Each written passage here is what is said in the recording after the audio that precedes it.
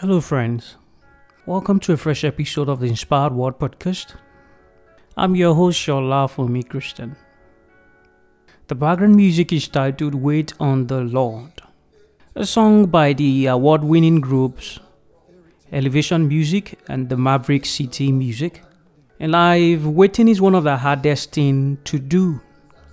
It's exhausting, painful, and distressing, especially when it becomes prolonged and extended. As Christians, I'm aware that it's tough to reconcile while sometimes the manifestation of God's promises takes time. The delay, the rejections, disappointments, and lack of opportunities are all part of the making. Howbeit, it's tough to swallow. Someone may be out there asking, if God is my Father and He knows what is good for me, then why do I have to go through this delay before the fulfillment of His promises in my life? So, it suffices to say that there is a time span between taking delivery of God's promise and the manifestation. So let's call this period the waiting room of God. So today, on this episode of the Inspired Word Podcast, we are going to be sharing a few thoughts on what we have to do while waiting and how to effectively manage this waiting period and why we should wait in the first place. No matter how perfect your life is, in some ways or areas you are in the waiting room of God.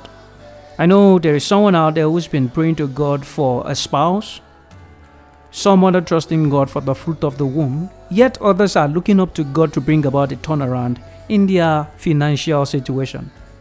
And still someone is earnestly praying for the healing of a sick loved one, and the list goes on and on. No one is exempted from waiting. Maybe you've been waiting a week, maybe a year, maybe 5 years, and perhaps you've been waiting for 10 years. No matter how long you've been waiting is difficult, waiting is tough. And if the waiting period is not properly adjudicated and managed, waiting can gradually chip away our faith. Our trust in God's ability to come through for us will begin to fade as the waiting period becomes prolonged. It is human to get tired. After you have prayed, fasted, confessed, you went from one seminar to another, from one program to another, and you have repeated the same process all over and all over again, and still the manifestation is far from your reality. So, let's take a look at the nature of God's promise. I want that to the premise on which will be our discussion today perhaps will help us to understand why it's important for us to wait. The nature of God's promise is that the promises of God are not bound by our timing, but by His timing. It's the nature of human to want and seek immediate responses, quick replies, quick supplies, quick fixes, and other fast turnaround measures. But God has made all things beautiful in its time, according to Ecclesiastes 3 and verse 11. Not in our time, but in its time. If you believe that God knows what is good for you, then why don't you also believe in the fact that He knows what is good for you and when it is good for you? Sometimes, friends, what we'll call delay are nothing but preparatory period. There is an appointed time for the fulfillment of God's promises, and none of us can fast track it. We have to wait on the Lord, and there's no way for us to circumvent the period. Job situated it properly. In Job chapter 14 and verse 14, he says that if a man dies, will he live again? He says, but all of my appointed time will I wait until my change comes. That is the statement from someone who understands the nature of God's promises and divine timing. Another nature of God's promise is that God's promises are patiently obtained. If you look up Hebrew chapter 6 and verse 12, you will find a scriptural verse that lay credence to the fact that the promises of God are patiently obtained. Another attribute of the nature of the promises of God is the fact that the promises of God are infallible, which means that you can depend on God to fulfill His promise. He always delivers. If God has ever given you a word concerning any situation in your life, you can take it to the market and be sure that God will deliver in His words. In Numbers 23 and verse 19, scripture says that God is not a man that he should lie, not a son of man that he should repent. If he's giving you a word, God will surely bring it to pass. It's very important that we stay reminded of the fact that the promises of God are infallible. They cannot change. God would always deliver on his promises. One scripture that readily comes to mind is the scripture in the book of Hebrews where God was giving credence to the covenant he had made to Abraham, and he said by two immutable things by which it is practically impossible for God to lie. He had to swear an oath that in blessing I will bless you. And indeed God blessed Abraham. So God's promises are fallible. They cannot change. They cannot change. So now that we have a very good idea of what the nature and the attributes of God's promises are, what then should I do while I wait? What then should I do while I wait? Number one, continue in faith. In Hebrews chapter 6 and verse 12 that I referenced earlier, the scripture says that ye be not slothful, but follower of them who through faith and patience inherit the promises. I read the same scripture in the Message Bible. Don't drag your feet. Be like those who stay the course with committed faith and then get everything promised unto them. Okay, so they stayed the course with committed faith, and because of that they got everything God promised them. Friends, stay in faith while you wait on the Lord. Number two, from that same verse of the scriptures, it says they patiently obtain. Be patient while you wait. God's promises are not governed by our time. They are not chronologically measured. Instead, God's promises are governed by his time. So patiently wait. Number three, stay rejoicing and continue to draw encouragement from past victory that God gave you. If God did it before, he will certainly do it again. Leverage and draw strength from past breakthroughs and open doors and ways in which God had come through for you in the past, and let all of those past victory be a source of inspiration unto you and an assurance of the fact that if God had come through for you before, he will surely do it again. Scripture says that Jesus Christ the same yesterday, today, and forever. The fact that he has done it before is a guarantee that he can do it again. Another thing you should do while you wait is don't compare your life with others. Don't compare your life with others. Comparison puts a huge pressure on us. If you are constantly looking at what others have that you don't have, you will live your life in perpetual misery. Your life becomes miserable when you begin to measure your life against the life of others. Okay? Your journey is entirely different. So are your experiences. So is the timing of God in each one's life different from the other. Okay? So don't compare yourself with other people while you wait on the Lord. Another thing you should do is to ensure that you shun every appearances of discouragement. Shun every appearances of discouragement. God gave you the promise, not them. Never allow a third party to dilute God's promises for your life or make you doubt God. Okay, so shun everyone that beats down on God's promises for your life and talk you down on your dreams and your aspiration, and focus solely on God. Surround yourself with people who will inspire and encourage you. He who walks with the wise shall be wise, and the companions of fools shall be destroyed, says the scripture. And I love to put it this way: when you walk with 3 wise people, you become the 4th wise person.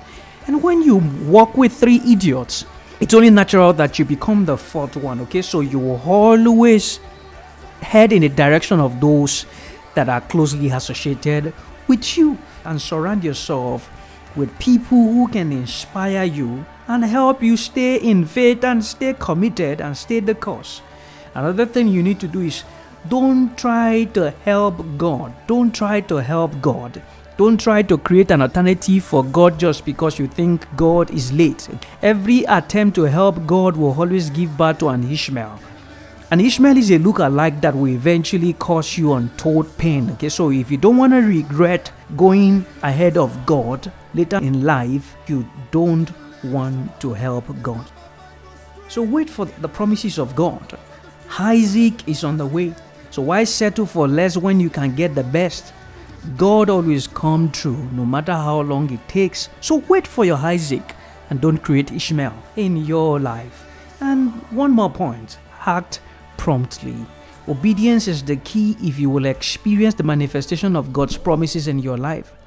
Don't prolong your waiting period by overanalyzing divine instructions.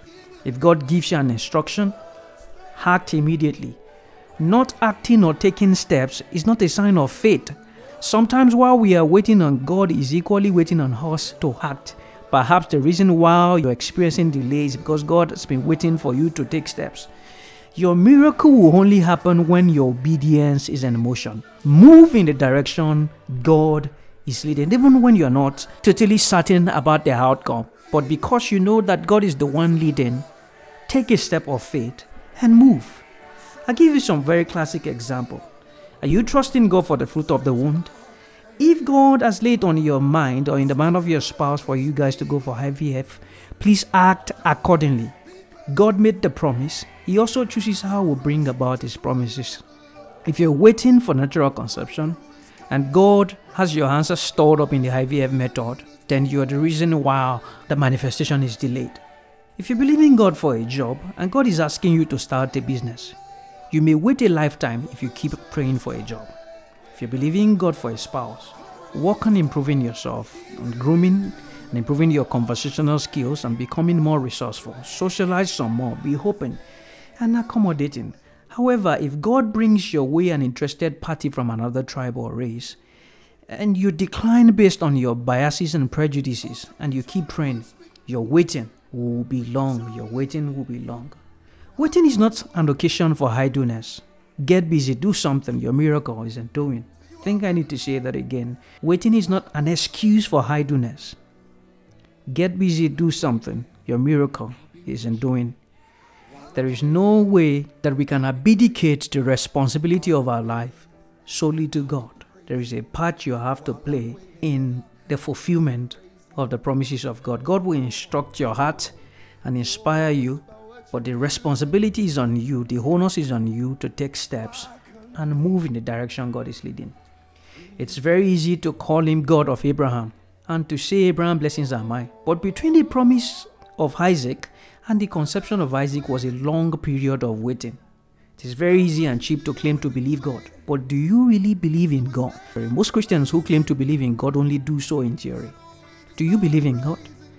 If you believe in God, then you will shake off every worry and fear and rest and wait on him till he comes through. How long are you going to wait for the fulfillment of God's promises in your life? I don't know. But just like Job said, all of my appointed time will I wait until my change comes. So stay the course, brethren. Stay the course. God's promises are true. And if you want more reasons why you should wait, I would say because God is trustworthy. He knows what you need and you are in his plans. Matthew 7 verse 11 says, if you being evil knows how to give good things to your children, how much more will your heavenly Father give to you? For I know the thought that I have towards you, thought of good and not of you, to give you hope and an expected end. So you are in God's plan and God has got you covered. The person who made the promise has the capacity to bring about the delivery of such promises. He's not a man who is limited in his ways in terms of resource. God is a God of endless possibility. Scripture says that it might not be possible with man. It says, but not with God. It says, for with God all things are possible. So you are talking about the God of all possibility, who can bring out the seen from the unseen and cause the things that be not as though they were. So trust and wait on the Lord. Trust and wait on the Lord. And lastly, wait on the Lord because God is God and God is good. When you are tired, be very open with God and let him know. Rely on him for strength to keep marching on. Isaiah 40:29-31 says that he gives strength to the weary and he increases the power of the weak. Even youth grow tired and weary, and young men stumble and fall. But those who hope in the Lord, those who wait upon the Lord, he will renew their strength. They will soar on wings like eagle. They will run and not grow weary. They will walk and not faint. So the scripture has made provision for you, knowing that you are human and sometimes you may get tired. But when you get tired, Go back to God and leverage on His strength. Those who wait upon Him, the Lord will renew their strength. It's okay to be tired and weary. However, giving up is not acceptable. Wait for it. Your change is coming. I pray that the Lord will hasten His promises in your life, and that soon enough you have a testimony and your turnaround will be imminent. The Lord bless and keep you. The Lord cause His face to shine upon you and be gracious towards you. The Lord turn His face towards you and give you peace. I'll talk to you soon.